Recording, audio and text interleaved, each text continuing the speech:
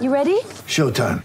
On May 3rd, summer starts with The Fall Guy. Let's do it later. Let's drink a spicy margarita. Make some bad decisions. Yes!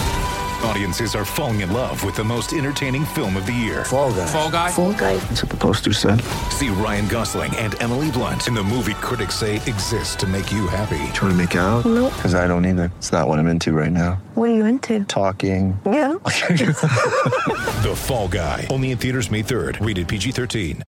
Great form by you hitting play on this podcast. Now, check out Same Racer, the brand new racing app for same race multi-tips. Same Racer. Download from the App Store and Google Play. Powered by Bluebet. Gamble responsibly. Call 1-800-858-858. 60 years of family culture. Join the Robson Civil Projects team for the opportunity of a lifetime. The Isuzu MUX is born to tow. Your rugby league coverage on SEN starts now. Welcome to NRL Crunch Time. Oh, yeah, it's Saturday, don't we love it? The boys on the Mowers Club on fire this morning. Crunch Time brought to you by Isuzu.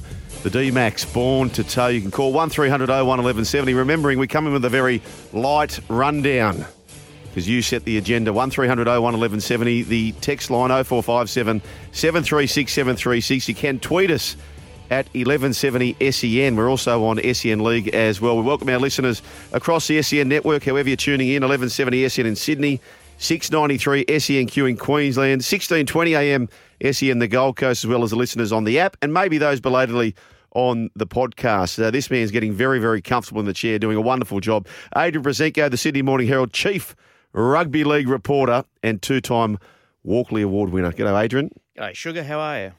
Mate, you're normally a left centre. You're playing right centre today, I noticed. I know. I'm a bit discombobulated at the moment. Very versatile. You're the Brian To'o. We need to accommodate this man here who has just brought success with him. The Dally M Coach of the Year in 2018, a Clydesdale of the Toowoomba variety, London Bronco, and Saint Esteve Maverick, rather. It must be in France, is it? That is in France, yeah.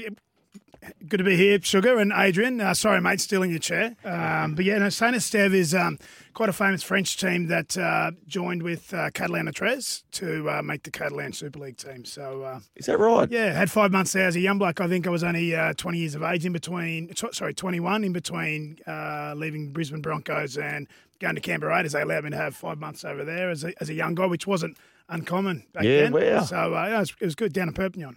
Now, mate, congratulations. You didn't get the abuse that Eddie got.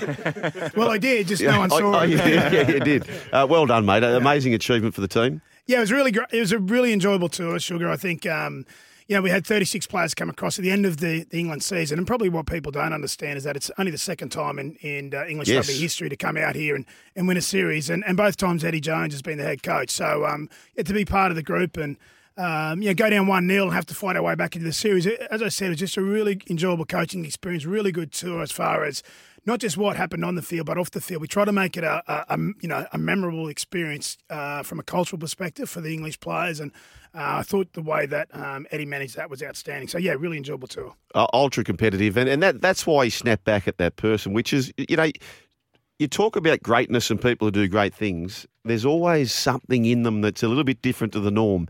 And I reckon that Eddie snapping back at people makes the person he is, which you get that, but with every part of that, you get all these wonderful coaching, the things he got. Have you learned a lot from him? Yeah, certainly have. I've learned a lot from Eddie. He's a leader in world sport in a lot of ways, and he's a very curious coach. But he's been at the top level for a long time, and in rugby union, the top level is international coaching, and he's been there, done that, and the most successful coach in English rugby history from a winning percentage perspective. So he's been there for 7 years. We've got 1 year to go until the World Cup, which all going well. We'll work as hard as we can to try and get some success there. So what's your deal there with the English rugby union? So I'm full-time with England Rugby until next October, which is October 2023, which goes through to the World Cup. So we've got 2 more campaigns, which is the Autumn Series. We've got 4 tests in the autumn over there in England, 6 Nations, and then the World Cup. So, it's a great experience. As I said, I've learned a lot from Eddie. I think I'm a much better coach for having gone through this experience, Is there any part of you that thinks about coaching rugby, or you're an absolute rugby league man when it comes to being a head coach? Like, I was quite public about, I would have put you forward as the West Tigers coach personally, but they've gone down another path, and that's fine.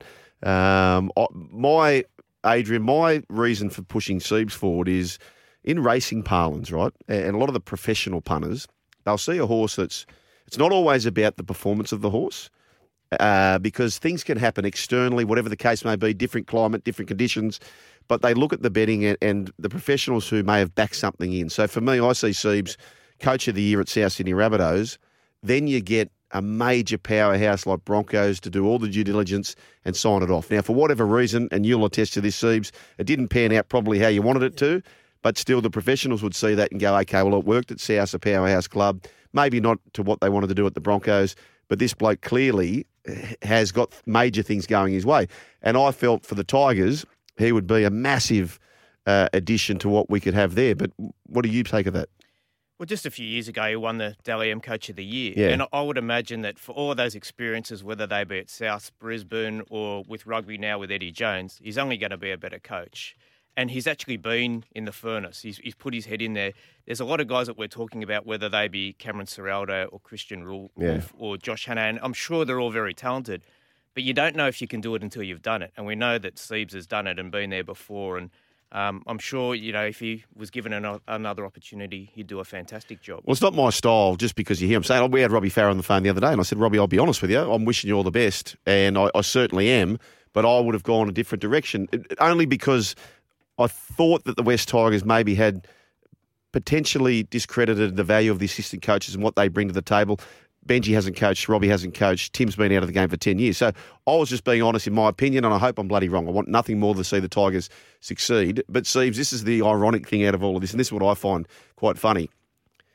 You were a very hyped-up candidate going into 2018, but 4 years later you would say to yourself, the 2022 Anthony Seibold would school the 2018 Anthony Seibold. Is that a fair comment? Yeah, no doubt about that at all. It was actually interesting talking to, Eddie was talking to me about it the other day on our car ride home. We were out at Penrith the other day, and I, shared the journey back with Eddie to Coogee to drop him off, and we actually spoke about that. But I know that myself.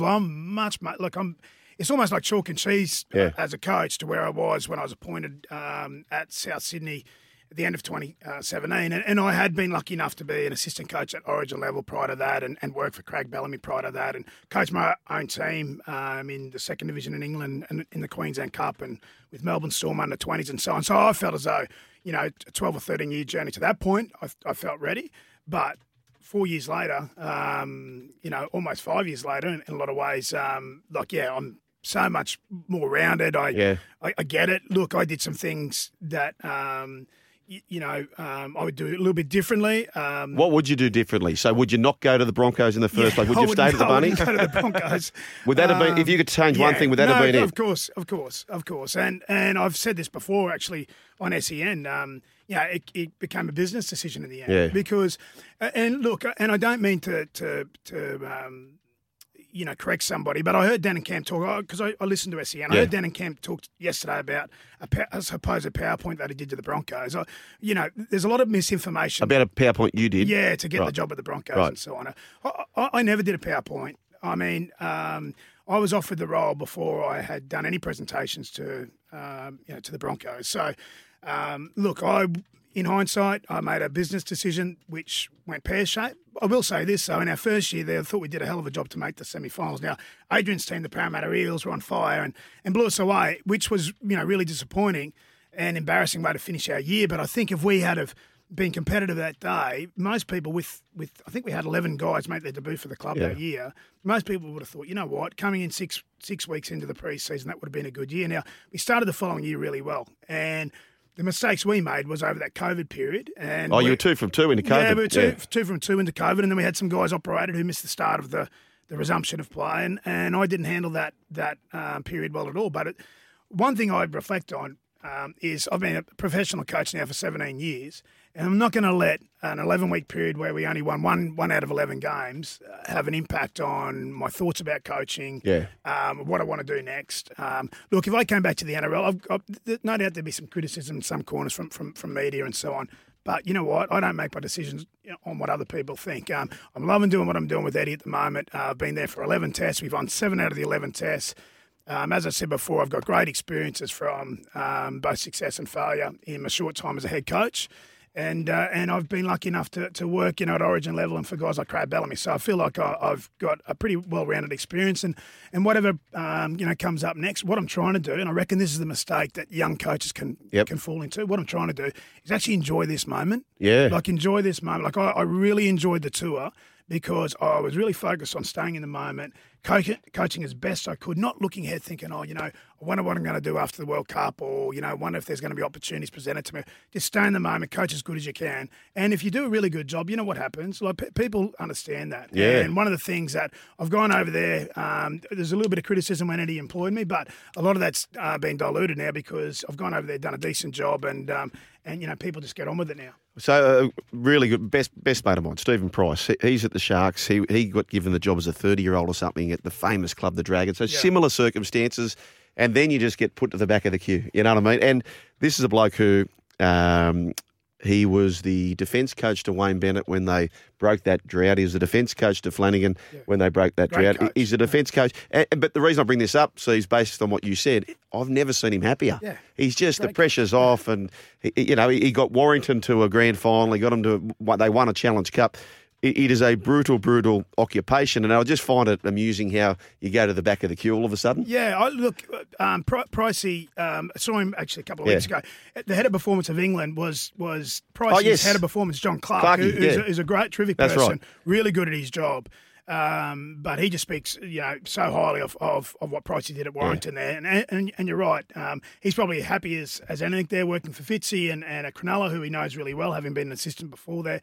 But, he's a really good coach. And if you look at where he's now in his career to when he was first appointed as the Dragons coach, you can't tell me Steve Price isn't a much better coach now. So, I get that. And I don't even know if he has ambitions to want to be the head coach again. He may or not. We don't talk about that sort of stuff. But, Siebes, one last thing with the lamp heavily on you. So the very first thing you said was, well, look, if I could have stayed at the Bunnies, I would have stayed there.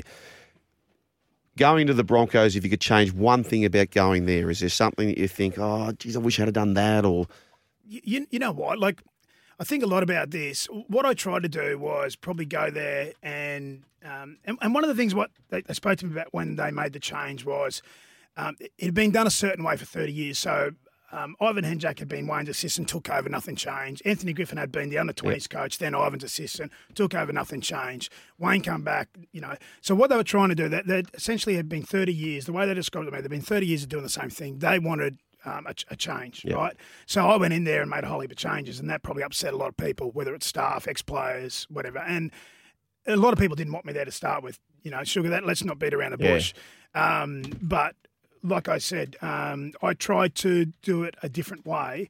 Perhaps what I should have done is kept the DNA of what was there. You know what I mean? And I think about, So even though in your heart what's best to get results in your mind, you still got to play the game, don't you? Well, it's not, the senior players there had been doing something the same way for a long time. Now, the young guys are, you can mould them. And the young guys were fantastic there. And the thing that I do get from my time at the Broncos, I get great enjoyment seeing guys like Patrick Carrigan, Tom Dearden, who's now at the Cowboys, Xavier Coates, who's at the Storm, those types of guys, like just go on and grow because we knew what we had there. Yeah. We just couldn't manage the time, or the club couldn't manage the time, and I couldn't manage that time from 0 games to where they are now, which is like, for a lot of those guys, 60 and 70 games. But, of course, I made a lot of mistakes there. I think I did some good things too, But as I said, there's a lot of misinformation around. I don't mean to pull up Dannon here. But No. He said something yesterday about standards at the Broncos when I was there and around, a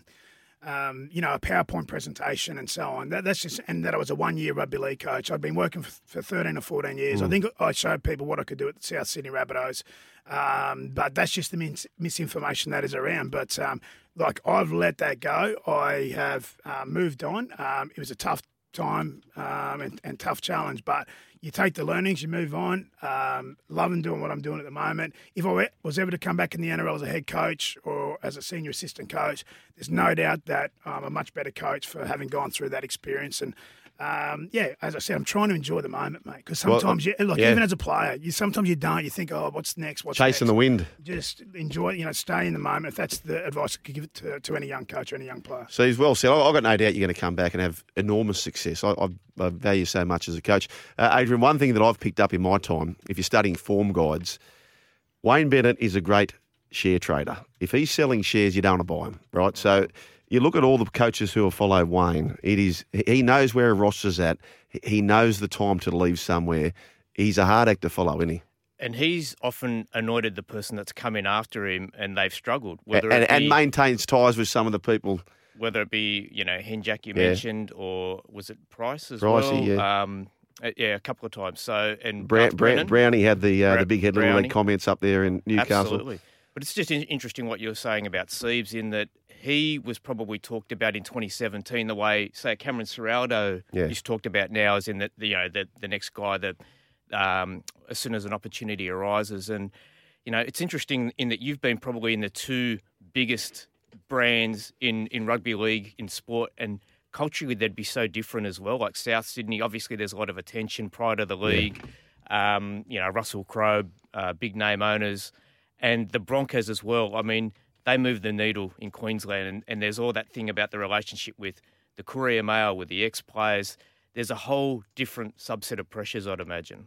Yeah, certainly. I mean, you're in the spotlight there. There's no doubt about that. Like the Broncos is the big show in town, and you've only got to go there for Magic Weekend and see all the Broncos banners up around the city streets and so on. And that's the thing that you love about the Broncos. You know what I mean? Like it's the big thing in town, and when it's going well, like it is at the moment. I genuinely am happy for the Broncos that they're seeing some success. Now, I haven't spoken to Kevy for a couple of years, but I work with Kevy at Melbourne Storm and also Queensland, so it's great to see him success. People think that you want people to do poorly after you finish up. No, you don't. No. He just wasn't the right club for me, and I probably didn't have the gumption to keep going there because it was probably a bit of a toxic environment at that particular time. And I don't mean the club itself. I mean the whole rigmarole around what was going on at the time and the spotlight on the club and myself. So it was the right thing to do for us to part ways. There's no doubt about that. And Kevy's come in, who's a legend of the club, and he's done a fantastic job and looks as though they're going to push hard for the top four this year. But what I will say is those younger players who we gave debuts to, or guys like Payne Haas had only played one or two games, those guys are playing good football. So they knew that there. I think Ben Ikin and Dave Donaghy have probably added to the club as well. Not to suggest that Paul White... Whitey was a fantastic CEO, but to have somebody like a Ben Ikin in that role who can take pressure off Kevy, that's enormous. And you think of guys like Frank Panisi at Melbourne Storm, you think of Shane Richardson and what he did for me at South Sydney. He took all that peripheral pressure off me. I could just focus on the main thing. And the main thing was preparing the team to play each and every single week. And what Shane Richardson did was he was able to look longer term at rosters, salary caps, and all the things that an assistant coach like a Cameron Ciraldo or an Andrew Webster and those guys who are really good coaches, or Craig Fitzgibbon, when they go into the top job, that's the difference. It's almost like walking into a different occupation. I'm sure you've heard head coaches talk about that. It's totally different. Assistant coach is all about relationships, the X's and the O's. But as a head coach, there's so much more that you can get dragged away from the main job. So having a strong person around you and someone who's well organised around you, it makes an enormous difference. And as I said, I'm sure that Ben Ikin's doing a good job for Kevy there. Adrian, the great challenge that both Webster and Ciraldo have or will have is they don't have a Webster or Ciraldo underneath them. And that's what Ivan currently has. He has these two coaches behind him, which is all part of it, and which Ivan's played a major part in as well. Speaking of Ivan Cleary, his son, and I use this saying all the time, sometimes the best gifts come badly wrapped. But Anthony, I'd love your point of view on this because Jerome Luai's out for an extended period of time. Nathan Cleary now last night. I think everyone agrees it was a pretty fair charge. Grade 3? Yeah, grade 3. That was fairly comparable with Carl Lawton and Brett Naden, who both got grade 3. So it's 5 weeks if he takes his medicine. Which he will, won't he? You would think so. 6 if he contests it. The club usually uses Nick Gabar. I had a chat to him this morning to get his opinion, and he said, take your medicine. Take your medicine. So, it'll basically mean that he goes into the finals without playing a game. And it's an interesting situation for them in that obviously Jerome Luai's out. Kurt Falls has a shin issue. He's been out for a month. So he's not a certain thing to be available for selection next week. So, but as you said, sometimes you can get a positive out of this. We can test the depth of the squad, and Nathan gets a bit of a freshen up just before the finals. And ideally, you would have had one game beforehand, but I don't think they're going to go down that route. So they from, can't contest yeah, it. from a coaching point of view in this scenario, they've had a few big years, right? So the fact that Nathan and Jerome and Stephen Crichton, for that matter, can have a bit of a rest before finals, but you do risk losing that fluency and that momentum. And what's your point of view from a coach's spot? Yeah, I mean, that's the only risk you take. But look, I think one of the things you've seen over the last few years, that last round, the clubs who have cemented their spot in the top four have often rested players. Melbourne Storm have done. I think maybe Penrith did it last year as well. Roosters, I think, have done it in the past, but generally speaking, they might do that the last round. Now, look, it's an extended spell, but Nathan Cleary, in some ways, probably, will enjoy that freshen up. He gets time to work on the physical side of his game, but he's still training, isn't he? So it's not like an injury like a Jerome Luai who's got an injury and can't train in the seconds. I mean, Nathan Cleary will train in the seconds against the first team, so he's essentially playing first grade every single week at their training session. So, look, I think it's an opportunity for him to work on some physical attributes in his game, sharpen up the weapons from a game perspective. And, I think they're 4 games out in front at the moment, in front of the Cowboys, who have done a great job this year. But so they're locked away in the top 4. They're probably locked away with regards to the minor premiership. Sean O'Sullivan, I think that, we've seen growth in his game this year every time he's played. Like even last night in a team that only had one half of it, Sean did a good job. He started the game exceptionally well.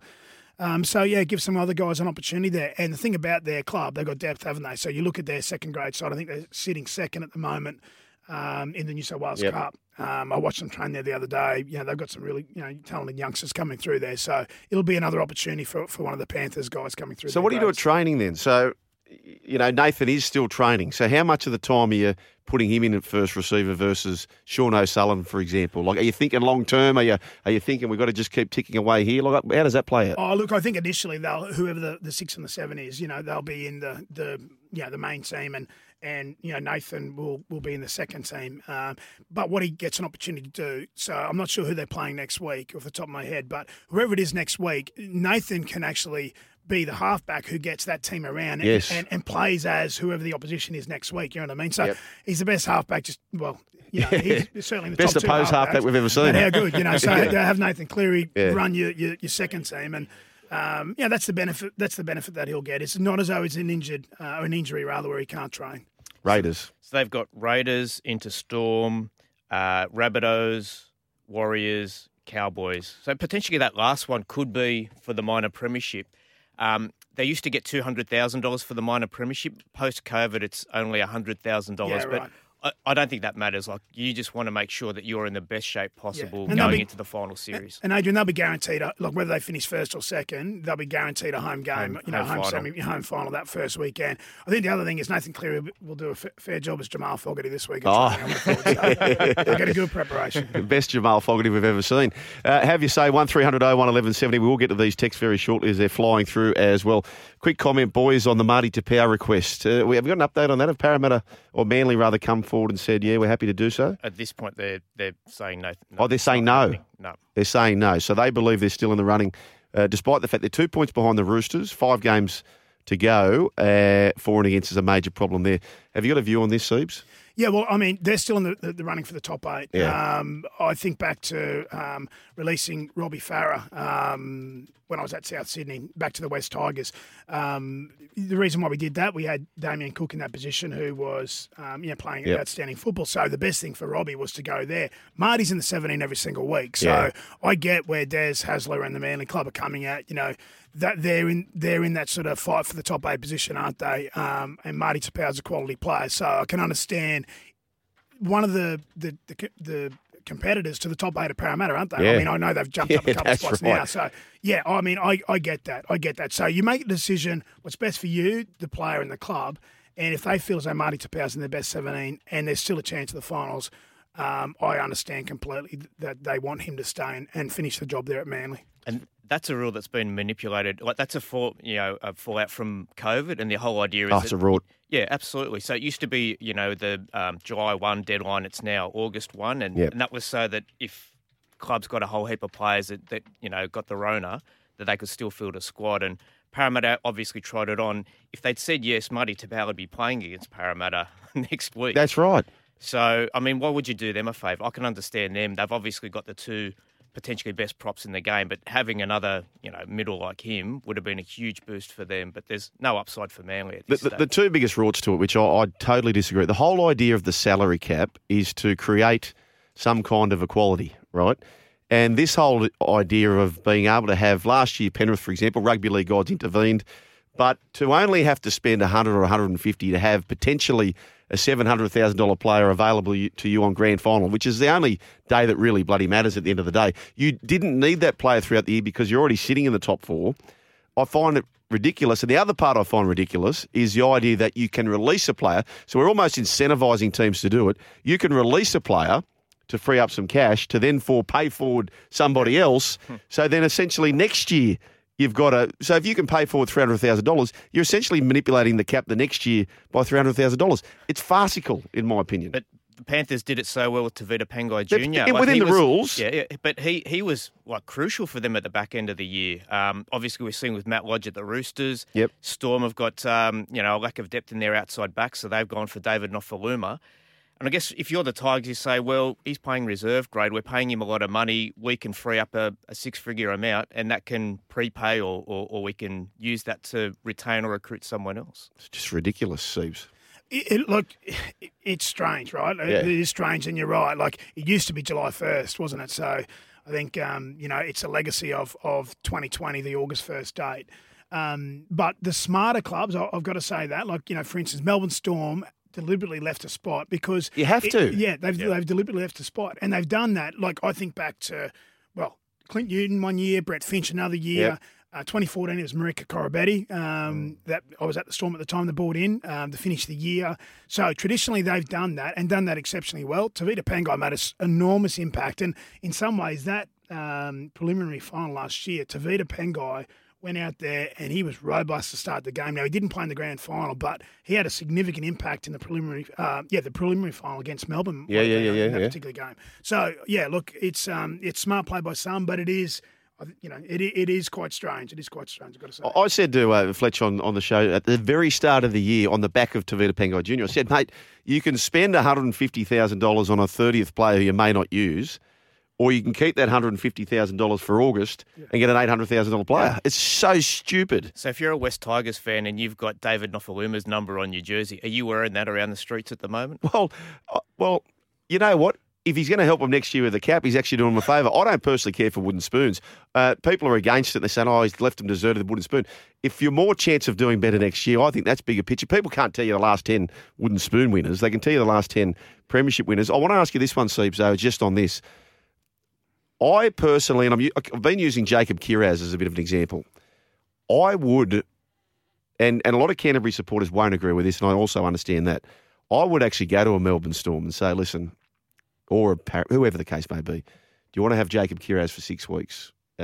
We get back a better player who's experienced finals, but then people are insecure about the player potentially want to say that, but you can put things in contract about that. What do you think about that? Do you see benefit in letting a good young kid like that? I don't see benefit in letting a Matt Burton go.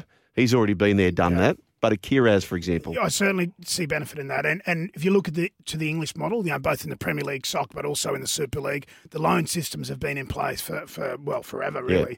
Yeah. So I think it's, I think it's a positive thing. Like I would, if I was Bulldogs and they're out of the finals playoff, but they were looking for Jacob, who is a talented player, can play centre, can play wing. If he gets an opportunity to go down there and train in that system, even if it's only for 6 or 7 weeks, only plays a couple of games, I see benefits. Now, Harry Grant is probably the person that benefited most going the other way as well, because they had Cameron Smith there in 2020, and Harry went to the Tigers, and Tigers, he was outstanding for the Tigers. I remember some of the performances there that Harry, put on. He led the Dally M's. Well, he was outstanding for the Tigers. So that was a win-win. But the other way, going to a club that needed someone in his position because they already had the great in Cameron Smith. And as you say, most teams would put something in place. Say, look, if Cameron gets injured, we bring Harry back. He's signed for another 2 years, so you wouldn't let them go there coming off contract and think, okay, I like it down here. Yeah, that's right. You'd have things in place, but I see some benefits for it. Yeah. Well, Sugar, I talked to Sheensy about David Nofaluma, and I said, well, what's the upside for you? And he said, there's a guy who's probably a little bit stale, has never played finals footy, will get an opportunity to do that at a good system. He's a guy that lifts for big occasions. Like, for instance, he was involved in the Pacific tests. And he said that he got a lot out of that. So the prospect of going and having a change, that's going to be good for him. He's going to come back a better player to us next year. He would have been it has been a major problem for Coach Bellamy, which is not always a winger's fault. Their right edge just keep getting picked apart. Eddie Cozzy got 3 last night. Anyway, have your say. 1300 01 1170. Heaps of texts, calls to come through on the other side of this. The text line 0457 736 736. Adrian Prezenko, Anthony Seabold, I'm Joel Kane. Heaps more to come on the other side of this, all thanks to Isuzu. It certainly is. Adrian Prezenko and Anthony Seabold. I'm Joel Kane. This is Crunch Time brought to you by Isuzu. The D-Max is born to tow. Plenty of text coming through. The Cleary suspension was fair enough. Back to Bali for another freshen up. And back for the final, says Willow. Not the worst idea. Adrian writes, so 5 weeks. How can what Nathan Cleary did be punished the same as what Corey Waddell did? Cleary should have got a minimum 8 weeks. That tackle would have horrified mothers worldwide. Well, I think... Will someone think of the children, Joel? Yeah, I honestly think that the comparison to Kane Lawton is spot on. Carl Lawton, rather. Yep. Kane, his brother, of course. Carl Lawton. It is his brother. Mate, look him up. He's a mad influencer these days. Instagram. Good-looking fella too, Kane. Anyway, I thought that Corey Waddell 5 weeks was more the issue, a bit heavy. But what did you boys think? Oh, look, I thought the Nathan Cleary suspension was fair enough. If you compare it to those other tackles, you spoke about Brent Naden's tackle and obviously Lawton's tackle against on Cameron Murray, I think it was from memory. So I think that was fair enough. The Corey Waddell, gouging incident. Look, it didn't look great. No. I don't know whether, I don't know. It didn't look deliberate, but essentially he had his hands around the eyes. And for a long time, which didn't help. Yeah, for a long time. So look, I get both of them. I think they're fair enough, both those suspensions. And the players, they just have to accept those penalties. And I'd imagine Nathan Cleary will accept it. I don't think he'll challenge that, with those comparable tackles. So, yeah, I think it's just play on.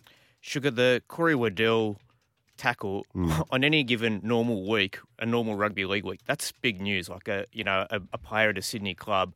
And then you also had Kevin Proctor, who was sacked for vaping. Not only did he do it, but he got a photo of himself doing it and posted it. They are big stories. They were like the 6th and 7th best stories of the day earlier in the week. That's right. They didn't move the needle at all. Well, we haven't even mentioned the Manly jumper. There's the Manly jumper, the Tigers fallout. It's it's been an incredible week of rugby league. Crazy week. It's the gift that keeps giving this great game, isn't it? By the way, Chrissy Nelson was on yesterday, and he was tipping Bitcoin Baby, I think it's called. Billionaire Baby it might be, but he's tipping that here in the next. So do as you please responsibly, of course. 1300 01 1170 is the way to have your say. SOAS, Sugar on a Saturday. Any horses you like, Sugar? Well, there you go. I have got a couple later for you, Dunny. I'll share those a little bit later. In fact, I'll do it now because my memory's bad and I will forget. We move on to race 9. They're later in the day. Just stand by punters. Stand by punters. So here we go. Later in the day, you've got race 9 in Brisbane. Number 19, Charlie's Case. Was $26, backed in the 10s. And then you've got Sydney race 9, number 9. This comes from Bears Head Fletcher, actually. Dalcini. $18. Apparently, it is absolutely flying. Value. Yeah, there you go. Value today. There you go. All response. Well, it's only value if they collect. Correct. You can't eat value, Adrian. I value can tell you that. Value for the TAB. No, with exactly your money. Right. Sports bet. 1300 01 1170 is a way to do that. Mr. Seabold, you talk so much sense. I would have loved to have you coach the Dogs. You have so much to give the game, says the tour man. No, you didn't ever play the Dogs? No. No, okay. Steve's reaction to criticism, boys. No disrespect, however, it's pretty hard to sit here as a Broncos supporter and listen to how good of a coach Seabold is when all we see him what he did. Oh, he's India about the club. I'm sure there was other factors at Brisbane, but the buck stops with the head coach, which it does, and the head coach pays the price. Very little, blah, blah, blah. He goes on. Scotty from Perth. So that's what you get with the job. It's a fair enough point, Scotty, and that's why I walked away, mate. That's why I walked away. That's exactly right. Seems I've admired people that make mistakes to step up and owned it. Love to see you back at NRL. Love the fact you understand of being in the moment. Mate, live it and love it, says the Rooster Man. There you go. So it all matters little. You're back in the saddle soon enough, I've got no doubt, Siebes, and it goes on. Hi, Joel and team. Alex Johnson only has 2 career tries against the Sharks, says Darren from Ingleburn. Bit of a bogey side. Alex Johnson potentially could get close to Ken Irvine. Don't you reckon? Like, if he keeps going at his current strike rate and plays for another half dozen years, yes, But that is an anomaly in his record. Yes, but Siebes, as we know, we saw it with Jared Croker. The numbers all add up now. You're in the peak of your career. Yeah. You start to get towards twilight. And it's not to say Jared Croker can't, but it's not easy to keep that run rate up. No, it's not. But, Alex is he's young enough. I think he was only 18 when he played in the 2014 grand final. So what's that make him now, 26, turning 27. So he's still got some time left. He prepares well. He's a smart young guy, AJ. Great finisher, isn't he? Yeah, fantastic finisher. I even think he got ducks of his school as a young bloke. Super smart guy, impressive guy off the field, but he's super impressive on the field. And he just does such a good job finishing any opportunities for the Bunnies and has done since 2014. We don't often hear from coaches about their interests. Interestingly enough, too, Jacob Little's wearing number 13. I wonder whether that's something Tim Sheens is thinking about long term. He's wearing number 13 for the Western Suburbs Magpies. We don't hear often about coaches. What's your interest when you're just being a dad, Siebes? Or what? Tell us about Anthony Seibold, the non-coach. Well, yeah, as a coach, it is quite hard to, I suppose, have an interest like golf or something that's quite time-consuming. One thing I do like, doing is listening to podcasts. Yeah, I like that. So because I do a lot of travel now, I'm blocks of time away from home and so on. So listen to heaps of podcasts. Love doing a little bit of training. I find that of great value. Sort of just, I suppose, taking yourself away from thinking about coaching all the time, and I suppose spending time with my family, which is hard to do. Whether it's a head coach or in the position I am at the moment. So what you're going to try and do is manage that time. And probably my wife would say that I don't do it enough. But there's no real hobbies that I have, I've got to say, other than sort of reading and listening to podcasts and trying to escape, I suppose, thinking about coaching. Are most of your podcasts and books sort of growth or not necessarily? Some are. Oh, in season, look, when I'm in camp with a team or in season when I've been in the NRL, no, not so much, because you have to concentrate so much on looking at opposition teams and reviewing games and so on. So what I listen to a lot of crime podcasts. So at the moment, I'm listening to The Teacher's Trial, which is the trial of Chris Dawson, the ex-Newtown rugby league player. I listen to things like Smartless with a couple of ex-actors like Fletch loves that. He said it's brilliant. Yeah, it's brilliant. Yeah. Jason Bateman. So that's really good. I was a massive fan of Entourage. So I listened to a podcast called Victory, the podcast, which is Johnny Drama and E from the show, Kevin Connolly and the creator, Doug Allen. So I love, those types of things I love listening to because, I suppose it's just, it's probably like someone watching reality TV or something like that. It's my sort of, relaxation. So, enjoy things like that. Fletch and I, we love the true crimes. We're all across Melissa Caddick. Yeah. We're all across the Dawson trial. Was a great one, Liar is brilliant. I've started one, Sweet Bobby. You haven't started that? No, I haven't seen that one. Sweet Bobby, and it's not a spoiler alert. It's about this catfishing, and it's one of the most extravagant catfish situations you've ever heard. It is Australian podcast. It is British. British, okay. Yeah, but Fletch sent a list of all the top true crime potties. And I sort of scrolled down and went, that's the one. It is fascinating. Worth a listen. Definitely. Yeah, definitely. Okay. If you like your true crime stuff. Yeah. Come to Parramatta, Siebes, says Eel Marzi says, great interview. Sugar, great tips on following you in. How did that go, by the way? Oh, yes, Bim, billionaire baby. Well done, punters. Correct weight. Thank you very much, Chris Nelson. Jimmy Orman wrote it. Yeah, you know Jimmy Orman? No, I've got a horse up there with a few guys up in Brizzy and he's ridden our horse before. So, is that, and I forgot all about this. Aren't you? Is Lincoln Withers your brother-in-law? Yes. I forgot. He's a great fella. How's he going? Yeah, Link's good, mate. I saw him.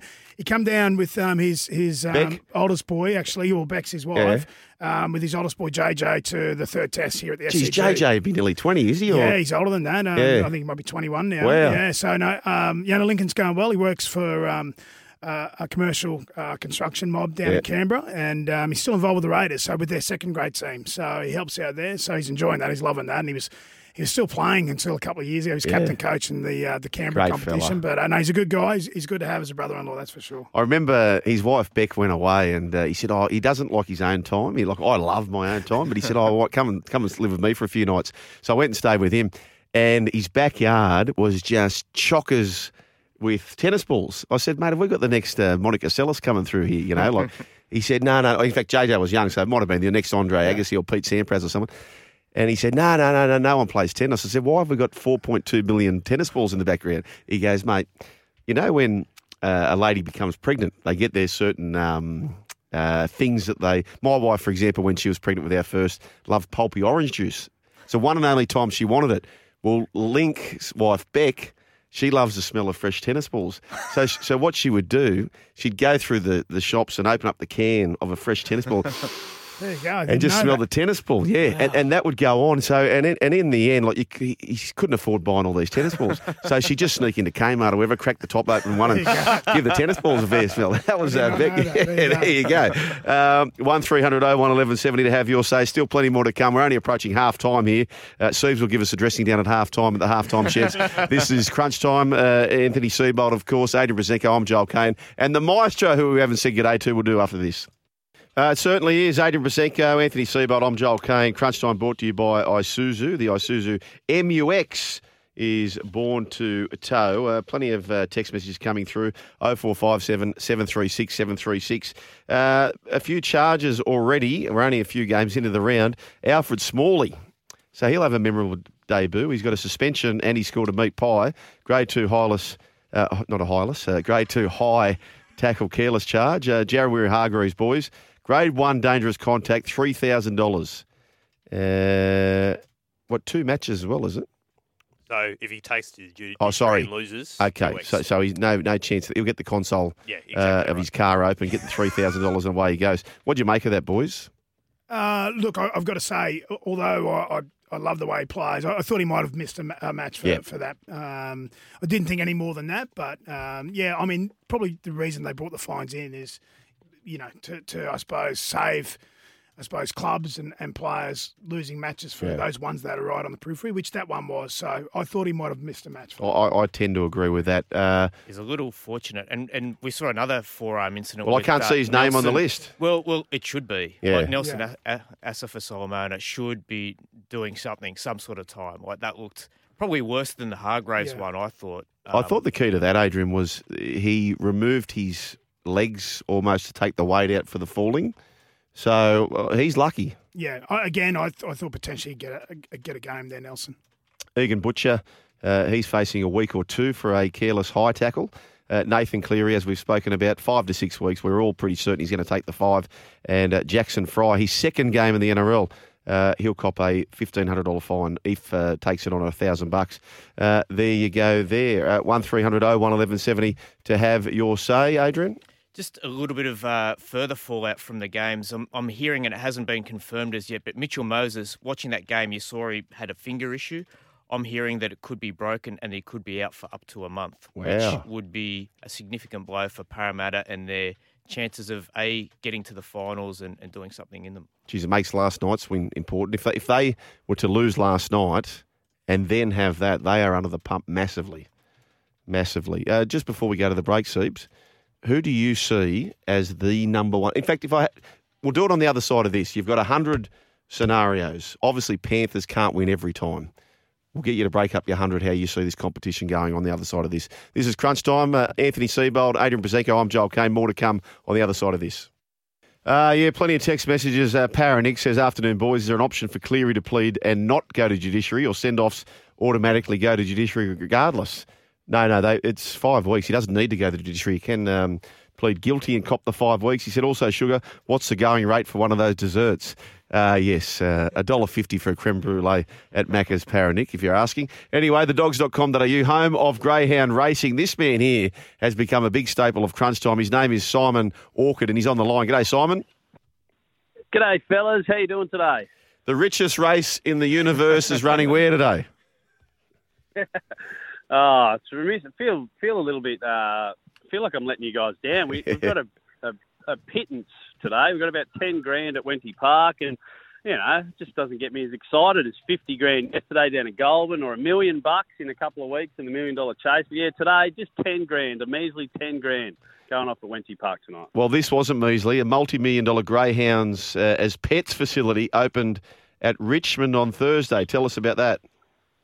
Oh, yeah. I tell you what, boys, it's like the Ritz-Carlton for greyhounds. We went out to the back of the Richmond racecourse out there, the greyhound track out at Richmond, and we've just pumped millions and millions of bucks into this welfare space. I reckon 5 years ago we put our hands up, fellas, and we said we're not doing a good enough job for welfare. We're not looking after our animals for the entirety of their life. And I think full credit to Tony Mestrov, the outgoing CEO, and the rest of his team, because they've just said, here's a big pile of money. We want to get the best people in welfare. We want to get the best vets. We want to get the best greyhound practitioners in the state. We want to put them in this wonderful facility. And I went out there for the grand opening. Tony cut the ribbon.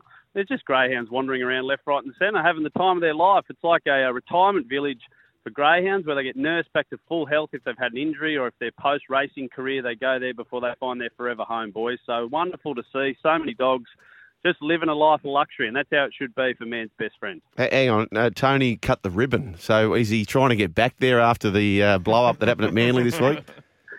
Oh, mate, I tell you what, we went out for a lunch after the ribbon cutting, and we weren't making light of the situation, but there was definitely some question marks over whether Tony was going to take up that deal or whether he's going to stick fat with us. So, look, he's off to Manly. Obviously, he's going to have to clean up a bit of a mess out there, but full credit to him. He's done a wonderful job with us, and we owe him a lot. Did you play with Mezzy? I didn't play with Mezzy. I played against him. Played against him over in the Super League. He was playing for Wigan at the time, and I was at London Broncos. So he's a good man, Mezzy. He's a good fella. He's great socially, and he's a really smart guy. So I think he's been CEO of hockey, greyhounds, and obviously now Manly. Doing wonderful things. The Southern Stars final was run and won last night. There was a surprise winner. Yeah, spot on, boys. Aston Barrick for Jason Fletcher got up. I think he paid about $15 at the end. So, Sugar, you and all your fat cat mates sitting up in your ivory towers have been rubbing your hands together, mate, because the bookies absolutely did a number on the poor old punters. So, yeah, good odds cash went under. Power of Buddy, I think, was about a $2 favourite. He came third. And Gatlin, the third favourite, came second. And then Aston Barrick just flew around the outside. I looked around Goulburn. There was about 1,000 people on track. Not one person had their hands in the air. Ghost town. Okay, well, listen, here's your chance, Simon. Here's your chance for the many, many millions of listeners here at Crunch Time. He's in good form too. He that's right. He tipped a Super Australia and Fire Legend last week. That's right. There you go. Somebody's backing him. I was listening. Okay, well, Adrian and his fat cats want to hear what your tips are tonight. Checks in the mail. Thanks, Adrian. Yeah, look, tonight we're just going to try and build a bit of a bang. As I said, there's no rich races coming up for us, but next week, the $1 Million Chase starts rolling around again. So how about tonight? We just give you two at about $2 each. Race 3, number 2, Royal M Grand. It's a Masters race.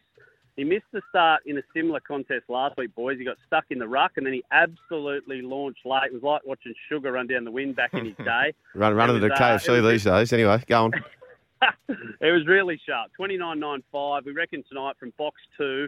He's got a really strong record, 13 runs for 5 wins and 5 minors, and he's a known performer around Wenty Park. So race 3, number 2, Royal M Grand, probably about $2. And then race 9, number 7, Showman Jack. This dog's still lightly raced. He's only had 7 starts. He's not yet 2 years old, but boy, he's living up to his name. He's a real showman. He's gone 29.77 at Wenty. So just to put that in perspective for the punters out there, anything under 30 is a pretty good run at Wenty. So to go 29.77 for a young dog, that's a really, really good run. Tonight, the only thing that beats him, in our opinion, is the box. He's out in 7. It's a different kettle of fish being wide at Wenty compared to being near the rail, but his explosive speed early should get him to the front, and he's the only dog in the field to have gone under 30 seconds. So race 9, number 7, Showman Jack. Race 3, number 2, Royal M Grand, both at about $2. You can throw them in a multi and have a bit of fun that way as well if you wanted to. Simon, we're not looking for disclaimers when you give us tips, all right? We don't want outs. The box. By the way, we're talking in the ad break about, totally off topic, but Where the Crawdads Sing. Have you seen that movie? I have not, no. Oh, it's a beauty. It's a beauty. Well, great book. Yeah, it's a great book, you say, yeah. You haven't seen it, Steve? No, I haven't, no. It's Maestro. No, go and see it, mate. It is a cracker. You know what's funny, Simon? So the experts, so to speak, on Rotten Tomatoes, they have their rating and the audience has their rating. The audience rating is 98%. The experts' rating is 33%. Wow. So the Toffee film people. And they say the book's a lot better than the film, or that's what the critics have been saying. Well, the critics are bloody tossers, I think, because if 98% of the people are thinking it's great, it's bloody great, as Simon is. Simon, well done, mate. Thanks, fellas. Hey, I'll go watch the movie. I'm on Daddy. It's not called Daddy Daycare, is it? It's just called Being the Dad. Yeah, don't say that, mate. No, don't say that. My wife's on a hen's party, so God love her if she's out there. Just have a good time, darling. Is she home tonight? No, she's not. She's Oh, not. dear. First night she's had away. First night she's been away from the kids for a while. Mate, so who first knows what's night. happened. Look out. First night's always the big one. Can I just give a shout out to my better half as well? We're celebrating her birthday and we're having a wine tasting night, and we've got a wine consultant coming in. Yes. And I think it's going to be very classy and sophisticated to start. We're going to have some Argentinian Malbec, and by about 11 o'clock, the Wheel of Goon will come out. So. I've set my alarm to ring you at that precise time. Phone do recording. Yes. It'll be an integrity unit matter, I think. Good on you, Simon. Thedogs.com.au, the home of everything greyhound racing in New South Wales. We appreciate your time once again. Have a great afternoon, guys. Hooroo. There you go. From 2 p.m. today, just a reminder as well, Gold Coast Titans taking on the Canberra Raiders. You've got Potts, Wiz, Freeman. You've got Gary Belcher there. And then 7 o'clock tonight, Commonwealth Games, Day 2, Matty White and James Magnuson. 1300 01 1170. This is Crunch Time. Anthony Seibold. You've got Adrian Brazenko. I'm Joel Kane, the Maestro. Plenty more still to come. Plenty of texts. Dunny, you get this with the Bunnies versus Roosters. JWH is a weak bully. I love that rivalry. That's going to be massive, boys, isn't it? The opening, sorry, not the opening of the stadium, but as far as rugby league is concerned, South versus Roosters. And you just know that game is going to decide something big. Yeah, it's got that look about it. Yeah. What a way to, as you say, open for rugby league. Going back to 2018, the last game at the Sydney Football Stadium was a preliminary final between the Roosters and the Bunnies. So it was a great... Is that right? Yeah, great occasion. Yeah. Unfortunately, the Roosters beat us that night in the prelim, 12 points to 4. But it was a great way to finish. There's over 40-odd thousand people there. And I assume that there'll be a sellout there again on that Friday night that they play. So that was the quality. What year was that, Steve? That was 2018, yeah. That was a prelim final. That was the Roosters' first of those two grand finals. Yes, it was, yeah. It was 4-4 at half-time, and they were too good for us in the second half. Yeah, 12-4 they won in the end, but it was the closing game. It was literally the last game at the old Sydney Football Stadium, and it was a great rivalry, and it was a great occasion, albeit the Rabbitohs didn't win.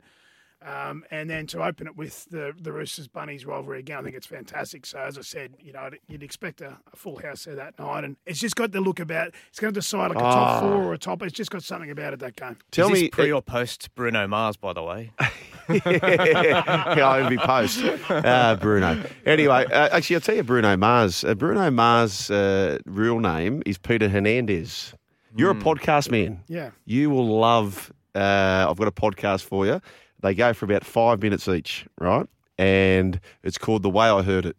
Mike Rowe. Okay, no, I haven't heard of that. Yep. So the second podcast is about Bruno Mars, and his name was Peter Hernandez. And he wasn't really cutting it because he didn't love the typical Latino sort of songs. And because he was Peter Hernandez, they were sort of pigeonholing for that. So he thought, I've got to change my name. And he thought, what do I come up with? Well, his dad used to love wrestling, and he loved this wrestler called Bruno. And then he looked up in the sky and just thought, Bruno Mars. And that's how he came up with his name. Right, I did not know that. I'll send it to mate. They are fascinating. They're 5 minute about all sorts of things. You learn so much. The Way I Heard It, Mike Rowe, fascinating. But I did ask you this question, Siebes. 100 scenarios. So clearly the sliding doors and the pick a path book that we live, the Panthers are not going to win 100 out of 100 from this scenario here based on what we currently know. Your pie chart, the Panthers win how many of the 100? Yeah, so I said before in the break, I think I still see Penrith winning most scenarios, and whether it's the right figure or not, but I see them sort of out of the 100 scenarios, 60 scenarios. 60, more than half. More than half the scenarios. I see them winning the competition. I do think the Cowboys have sort of 20 scenarios. I think they've been really consistent on both sides of the ball. They've just got this young talent coming through all at once, and they've got some guys like Val Holmes and those types of guys who are almost playing, career best footy. So they've just got something going there. Really well coached by Todd Payton as well. I do see the Rabbitohs and the Broncos. I see them being a chance. Look, Cronulla are a fantastic side, but there's just something about South building, Broncos building there. I see them having the rest of the pie there. So wow, I just see those so Sharks are picking up a few crumbs. Well, look, I think their time will come, and they're tremendously coached by Craig Fitzgibbon. But I think they'll be there or thereabouts. But I just see those three. You see the Cowboys as a clear-cut second. So if somebody said, righto, Siebes, you can't coach Panthers, but you get to coach a team to try and win a grand final, you go the Cows for a 10-week window. Oh, yeah, I think the Cowboys, like they've been consistent all year. Like at the start of the year, you think, when are they going to slip up? Because they finished 15th, I think, last year, didn't they? You know what I mean? And I think their defence was the worst in the competition. They spent plenty of time over the preseason. You've heard Todd Payton and the players talk about what they've done to build resilience in their defence. But what I love about their footy at the moment is they attack probably as good, if not better, than all teams in the comp, maybe other than Penrith at the moment.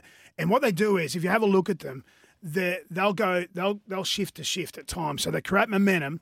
And one of the things, I'm not sure whether their visual cue is this, but the fourth last defender, you often see him on the black dot or the near post. As soon as they see that, they shift the ball from the play the ball on where they shifted to all the way. Hang on. So the listening ear sometimes can't keep up with wise words like that. So just repeat that because I'm very fascinated in what you're saying here. So they see the black dot. So tonight or whenever the Cowboys play tomorrow afternoon against the Dragons. Yep. So we'll be doing that game on SEN. So have a look at when they've shifted the ball, right? Have a look at the fourth last defender. Now, often it's an edge back row of the opposition team. Yep. And have a look where he is. Now, everyone knows that the goalpost, right? Yes. If that edge back rower on the long side is on the near post or on the black dot, you can bet your bottom dollar Cowboys will shift all the way back across the other side of the field. That's their indicator. That's their indicator. If you see that fourth last defender on the far post, they'll just go back through the middle of the park. Wow. Because essentially what happens is when that fourth last defender is on the near post of the black dot, there's only 3 defenders outside him, marking over half a field. So why do we go back into the, what we call the bear pit? Why would you go back into the bear pit there and allow the spacings in the defensive line to reset? Now, I've watched Cowboys really closely because I love the way they play their footy. And I just see when they go shift to shift. Now, I could be wrong there, but that's the visual cue that I've picked up. I could be wrong, but they will shift the ball back across as soon as you see that fourth last defender narrow. Wow. And it's a really easy cue to pick up. So even people at home, you can have a look. Have a look where the back row is. Who will be that? Might be Jaden Stewart tomorrow. Without knowing the Dragons team off the top of my head, Tarek Sims if he plays in the edge back row. All you're looking for is the edge back row and where his position. Yeah. Wow. Yeah. And so what Steve's alluding to here, Adrian, that the first shift. Are they primarily shifting right for? Are they shifting first one way usually? Yeah, you'll see what they do is they'll either go down a short side with Dearden or Chad Townsend, or they'll shift to the long side. Right? If they're already there, they'll go down a short side. Yeah. Okay. If they're not there, they'll shift the ball all the way across. What happens is the defensive line shortens. All right, and you've probably heard Matty Johns talk about this. He talks about the belt shortening, but essentially the defensive line shortens. And it becomes really tight because the ball's gone away and everyone gravitates towards the ball. It's almost like a honey magnet. Yeah, that's right. Like it's a honeypot. So everyone goes towards the ball and the defensive line's quite narrow. But traditionally what happens in rugby league, we're quite structured, right? So traditionally what happens is you've shifted the ball. Okay, now we've got to get to a position to set up for our next big shape. And what most teams will do is they'll go back in and allows the defensive line to reset and get their spacings right. But they've already shortened the line. Yeah. They've already got the fourth last defender at the near post or the black dot. And as soon as they see that, like Dearden and Chad Townsend, those guys shifting the ball all the way across. Now, whether that's the cue or not, I'm not sure. No, but that's what I'm seeing. Watching the game and looking at it with the coach's eye, that's what I'm seeing. And it's an easy visual cue, but if you watch them play, they will often go shift to shift, or they'll often go short side to shorten the line to shift all the way back across. Think of the amount of times Murray Tuolangi, Peter Heku, Val Holmes Scott Drinkwater have scored in the corner of the field near the corner post. Yeah. Think of the amount of times they've scored their tries. So, again, it's just something I've been looking at. Again, whether that's their visual cue, but that's the cue that I've been picking up when watching them play. And it's so important, the shift away, so every little run, even if you're a decoy, because that all amounts, as Siebes is saying, to Murray Tuolangi scoring within centimetres on the other side. Everything has got to be attention to detail. I love that, Siebes. I absolutely love that. Adrian, what's happening in your world? There's some big stuff happening. Big chats you've had this week. I had the pleasure of chatting to Karen Murphy during the week, which she's probably the most decorated female player of them all. She's a really impressive woman as well. She was a police officer for 26 years, then came to the NRL Integrity Unit and spent 7 years there. And then after that, she's decided to go to the Gold Coast and do some coaching and player development. But I was particularly interested in her insights in the Integrity Unit and what actually happens there on any given day. And she said that she has 2 phones. One's a sort of private phone and one's the bat phone. And that one goes off all the time. Oh, no. And she said whenever this one rings, it's not good news. No. So it's just fascinating, and particularly in the lead up to the 2019 season, I think at my count, I did a quick calculation. I think there were about 25 incidents during that summer alone. And normally that's the time when the NRL encourages its staff to have some time off.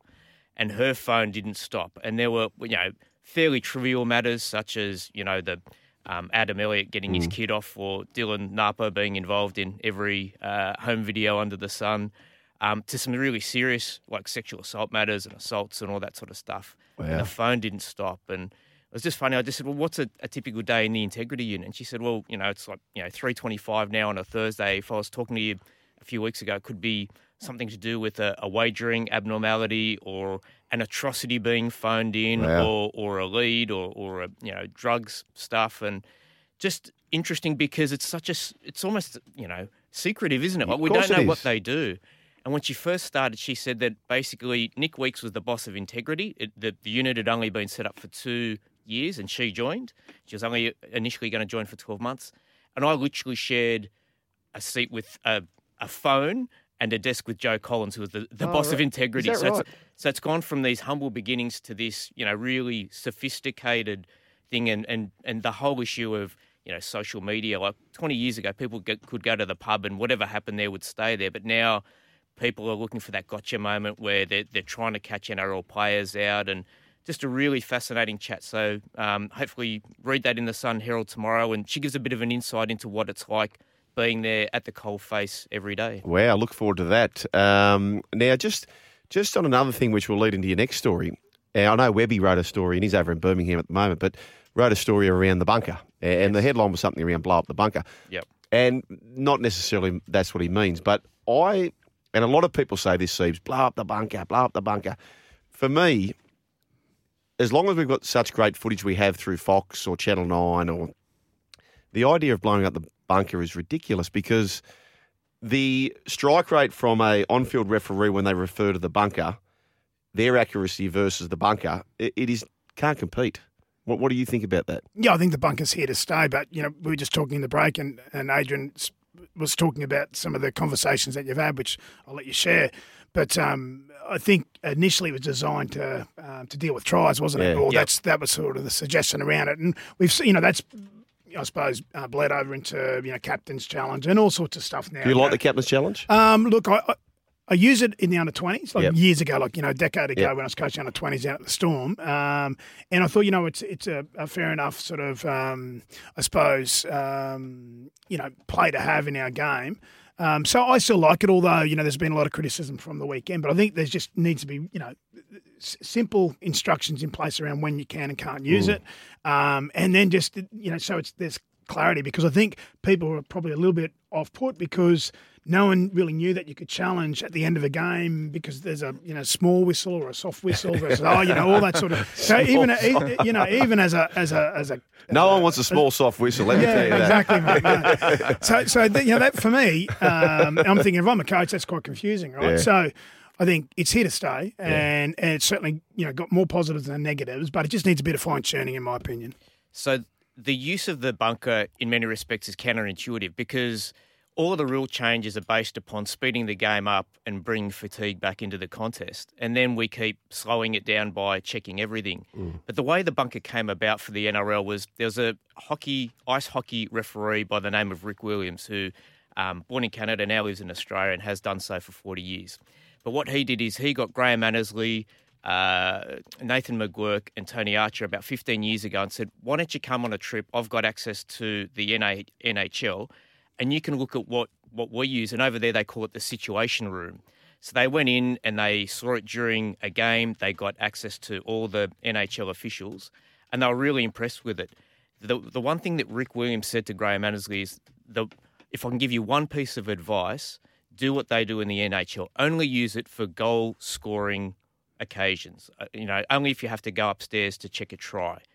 And he said that the reason why we have the debacle like we did with West Tigers and North Queensland is because all of a sudden they're trying to referee the game from upstairs. Yeah. So his thing is, it's a great tool. It's wonderful if you use it for that, but we have to scale it way, way back. So that means, based on what Rick's saying, scrap the Captain's Challenge. Yeah, potentially. And the reason I actually got onto him was because Andrew Johns wrote that in a column during the week, and Rick Williams said it was a really good column by Joey. Just scale it right back. Just do it for the put down and nothing else, and you'll be able to live with the only mistakes. The put down. What about? Sorry, anything to do with the try. Yeah, but Yep. but basically you'll live with everything else because you won't be focusing on it for long periods of time. No, it's fair enough, Adrian. I think it makes a lot of sense why they brought it in for the scoring opportunities or the potential scoring opportunities. And like you say, like the game needs fatigue, doesn't it? You know what I mean? Our athletes get fitter, faster, stronger every single year. We need to bring in fatigue, and that's why we brought the interchange down to 8. From 10 and 12 initially. So. What you say makes a lot of sense. The only other major difference between the NHL bunker and our one is they don't have referees up there. They have coaches or former coaches or former players or a rules specialist, but never a referee, so to speak, because they figure the referees down on the field, let them do their thing. Yeah, I like that. 1300 01 1170. The Reptile on a Saturday is ready to rev up. Reptile, how are you, mate? G'day, Shaggers. How are you? Going all right, Cobber. Good, Reptile. What do you know? How's that wound going in your back after Satsy stabbed you? Oh, mate, it's healing up. He's dropped the knife. He'll probably be on over the weekend. You'll hear a grinding noise and he just sharpen it back up. He reckons he got backstabbed by Sats. The Reptile. Anyway, 6 to go, play on. What have you landed on?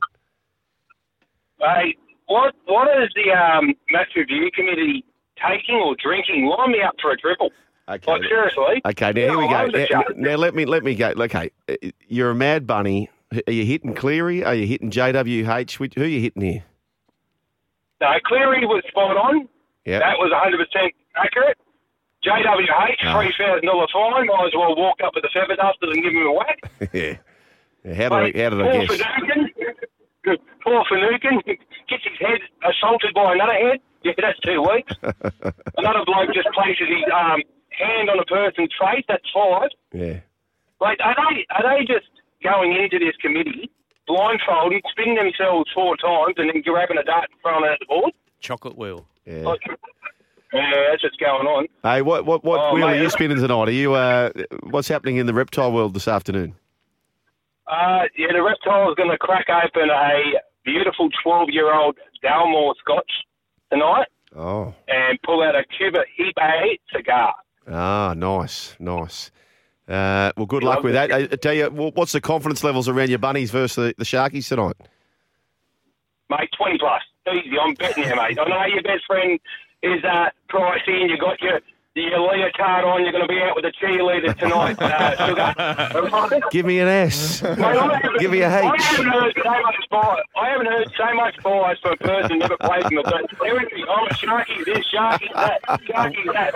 Well, mate, I thought it was only Origin you were doing the bias calls. Yeah, that's right. Hey, Reptile, start of the year, I guarantee they'll be playing finals, and guess what? That's what they're doing. I look forward to your 20-plus result tomorrow. We'll be checking in tomorrow.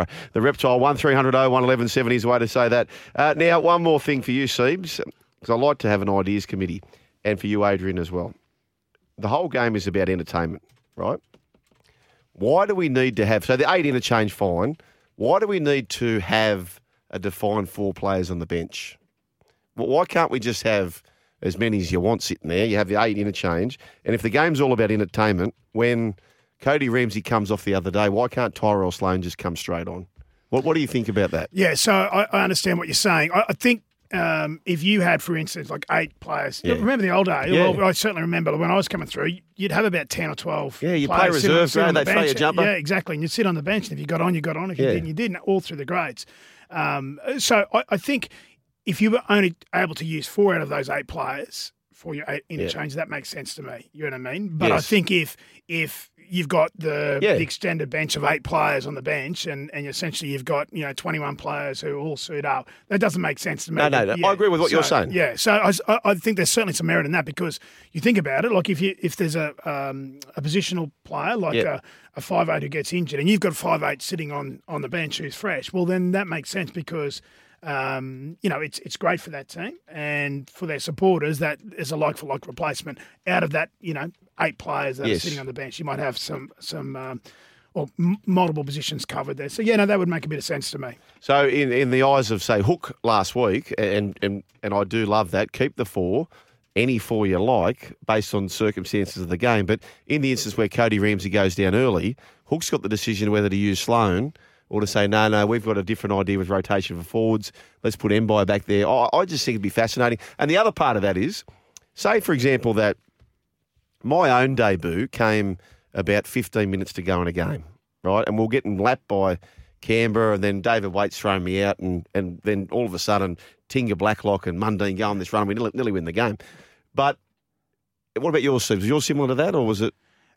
My debut, I was on the interchange bench itself, yeah. So I come on early. I was playing in the middle, so I was against the Bulldogs. You knew you were playing. So I knew I was playing, yeah. So it wasn't like your your debut there. Yeah, it was a little bit different. So a Sawali or someone coming through and there's hype around them, and maybe they're winning by 30 and they go, right, let's get the kid on there. Bang. I just love the idea of it. Anyway, have you say 1300 01 1170 is the way to do that. James from Galarganbone, he says, don't blow up the bunker, but blow up the captain's challenge. Yes, 1300 01 1170. The luminary of lists is back. Plenty of people have been asking, where's the bloody luminary? Well, guess what? He's on the other side of this. Now time to talk to the luminary of list, who is back due to popular demand, and I tell you what, he's on the line. G'day, luminary. Good afternoon, Joel. Boys, how are we? Going well, thanks, Good afternoon. Mate. Now, I understand you've come up with a very topical list today, luminary. What have you landed on? Yeah, well, we're back in the Commonwealth Games, so I thought we might take a quick look at some footballers, either past or present, who could have made a great fist of the Commonwealth Games. Rightio, let's go. Number 5. All right, I've got Sam Bacco doing shot put. Sam, really big, strong gentleman.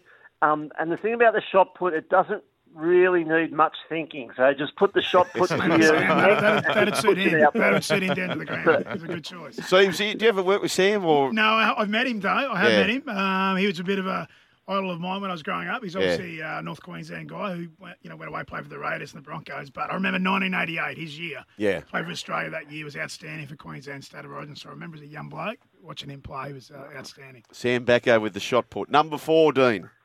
Right, I'm going to go with Marty Bella, another Queensland front rower. And it's no longer in the Commonwealth Games that it used to be, Greco-Roman wrestling. Basically, Munster Bella. Basically, if you remember Marty, he spent a lot of time laying on top of blokes at the ruck.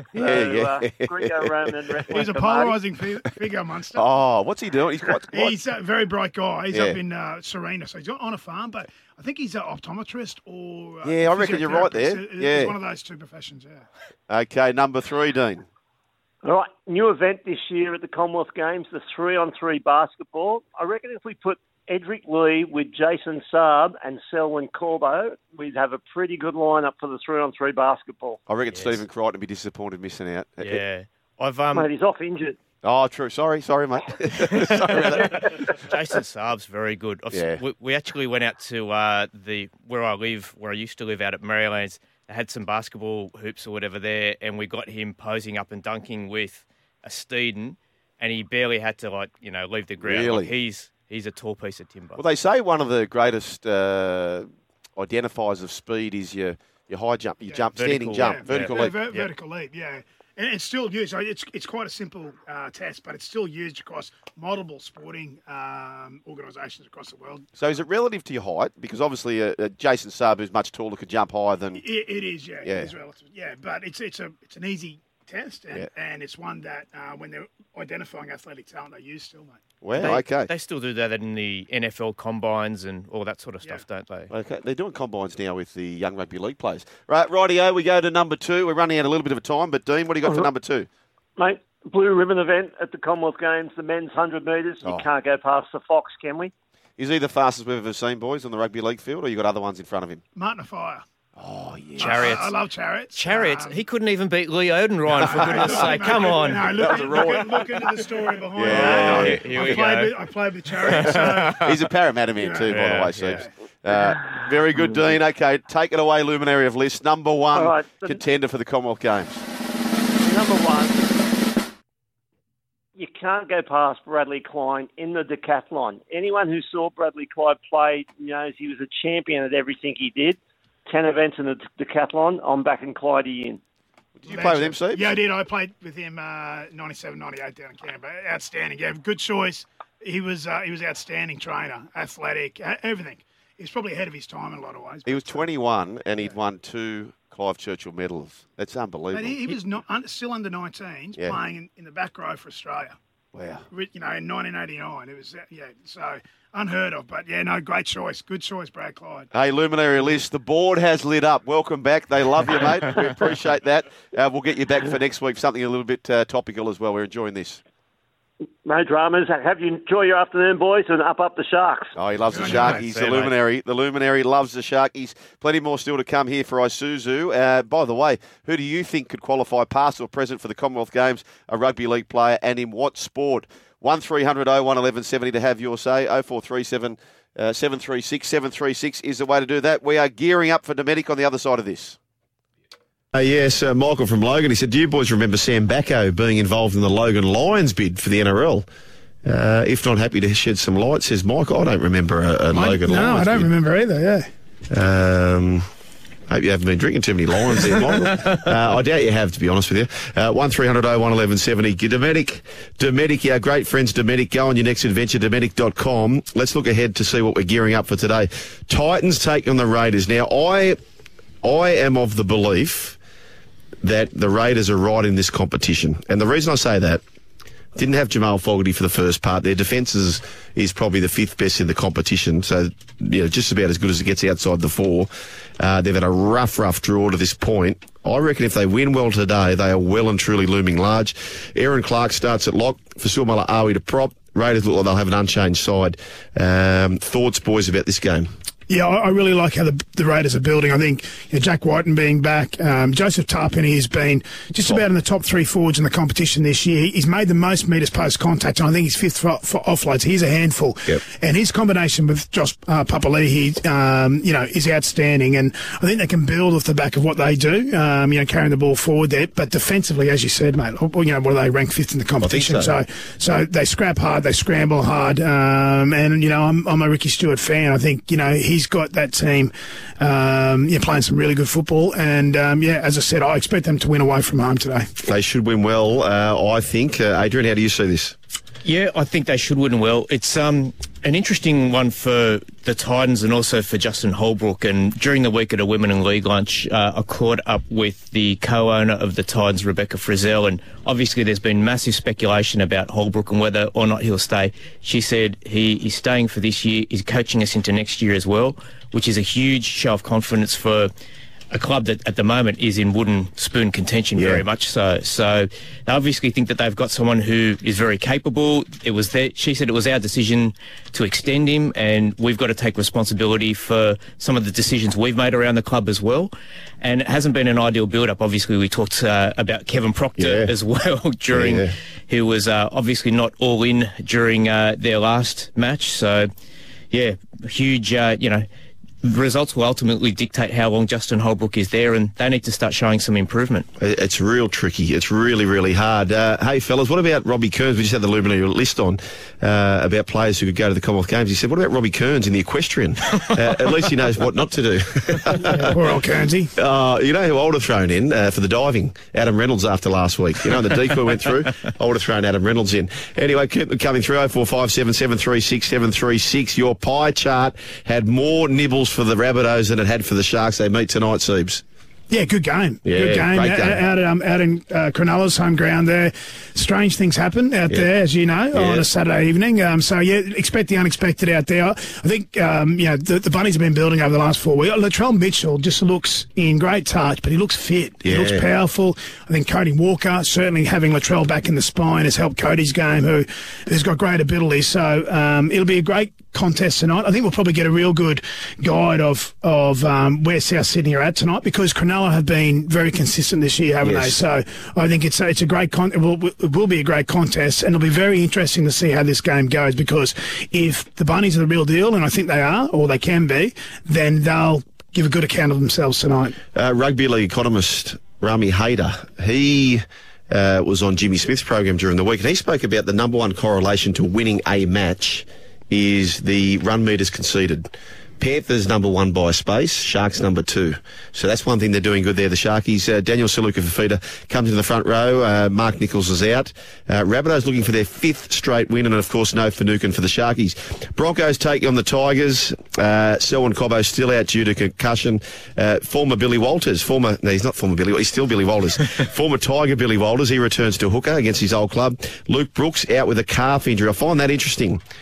I've said this for a while. I believe the Tigers and Luke Brooks need a divorce for both parties to see what life's like without Luke Brooks for the Tigers, and for Luke Brooks to go and start again somewhere else. What do you boys think about that? Yeah, I think that's right. He has got a calf injury. He suffered it at training on Wednesday. They expect it to be 5 to 6 weeks, which basically means season over. So we may never see Luke Brooks pull on a Tigers jersey again. There's What's your guess? Well, if he's going to go somewhere, he'll go to Newcastle. Right. The hard part is that he's on north of $1 million next year. So it makes it difficult if they wanted to offload him. But the interesting thing is that they decided to put Jock Madden into the jersey for number 7, which, and again, we know that Dewey and Hastings also want to be in that jersey. So Madden's off contract. Dewey, he wants to be there. Hastings is a bit of speculation as to whether or not he's really happy wearing the 13 as well. So they have to make a decision. And Newcastle, I mean, having lost Mitchell Pearce, they're going to lose Milford. Tex Hoy's on the move. So, they've got to think about their spine as well. It's a big decision for both clubs. If they wanted to sell Luke Brooks, given the need for Newcastle desperately for a half, this is the time to get a price out of it. Make your next adventure effortless with Dometic Go Collection. Just pack, stack, and go. More to come on the other side of this. Follow Crunch Time on Dabble. Go on, have a dabble. Gamble responsibly. Call 1-800-858-858.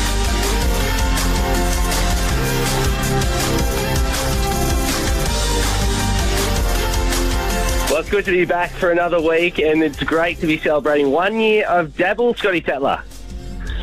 I know. It's gone so quickly, hasn't it? My dad turned 80 on the same day, so I'm pretty sure that Josh, you and I won't be around when Dabble is 80, but we hope that it's fine as well as my father is anyway.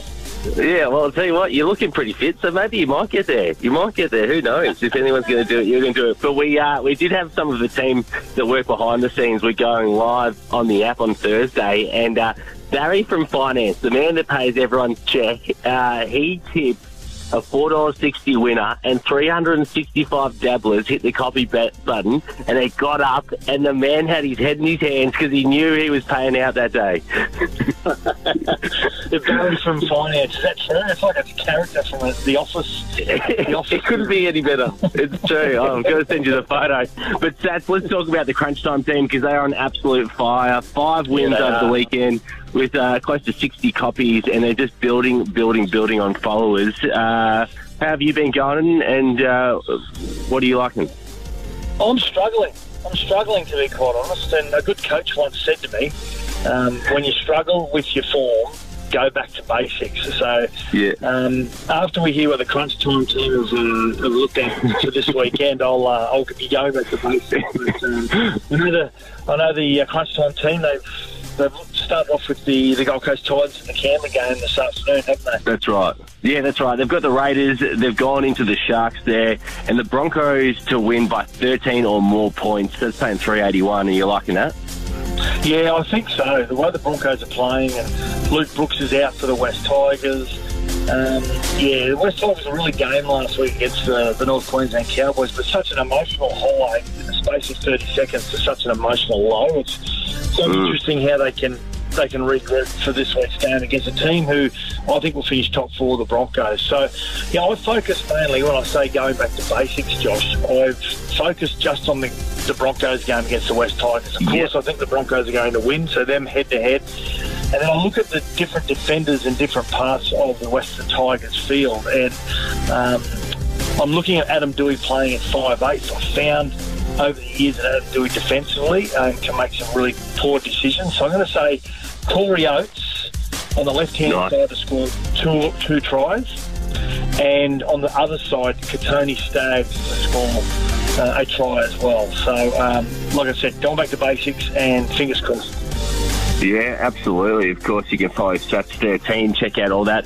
There's also the good thing about the Crunch Time team is they've been putting up some Tri-Score multis, which hit last week. They've got a few options up there today as well, and they've liked oats as well for you. So great to see that there. And there's also plenty of action happening on the app, as always, Stats. So if you download it, those live streams, I know we've talked about getting you up there on there. So we'll have to check your schedule and see how free you are, Stats, and get your tips. Only after a win. That's right, when you're coming in confident, coming in hot. But as I said, you can download the Dabble app, follow the Crunch Time NRL team, who have been on absolute fire. 5 wins last weekend with their multis, and all you have to do is copy their bet with one click. So go on, have a dabble socially, and gamble responsibly. Copy Crunch Time bets. Go on, have a dabble. Gamble responsibly. Call 1-800-858-858. Boys, we're just about done. Crunch time, thanks to Isuzu D-Max, born to tow. We've got the Gold Coast Titans take on the Raiders. That's coming up with Potsy Braybrook, Gary Freeman and Gary Belcher, so a couple of Garys there. And from 7 p.m. every night throughout the Commonwealth Games, you got Matty White, the missile, James Magnuson, and we'll get him back very, very shortly. Don't forget, Crunch Time is on tomorrow as well. Before that, you've got the Hello Sport Boys from 12 interviewing Brian Fletcher, so looking forward to that. And then from 1 p.m, Jaleesa Apps, the Professor, James Rochford, and Sock, Steve O'Keefe. But there you go. Hoity-toity affair happening tonight in the Presenko household. You're looking forward to it? It'll start off that way, Yes. but it will degenerate very quickly. Like the Raiders were playing in the first half. Nice and flashy Correct. to start with and a pear-shaped second half. Steves, mate, you have been outstanding. It's Well been done. great to You be had here, fun? Sugar. Yeah, had a lot of fun, and good to chat to yourself and Adrian, mate. You're catching up with a few schoolmates. Oh, no, parents. yeah, a couple of parents coming over tonight, some family friends, which will be great. Looking forward to it. And given there's only 30 seconds left in the show, we should say hi to you, Maestro. How Nice are to you? be with you guys. No, it was very enjoyable listening. Yes, this well afternoon. done. Apologies once again. The Maestro does all this homework, sheets and reams of paper, and we just don't get to it. But we do appreciate it, Maestro. There you go. You can catch up on the podcast if you missed out on any of that through SEN League. Catch that on the podcast. Anyway, we'll catch you soon. The Rugby League coming up. The Gold Coast Titans and the Raiders. We'll see you next time. Sorry about the noise. My neighbour's sanding his deck. My motto? Don't work on your deck. Play on it. Life's good with a Trex deck. Low maintenance with a 25-year residential warranty. Trex, the world's #1 decking brand.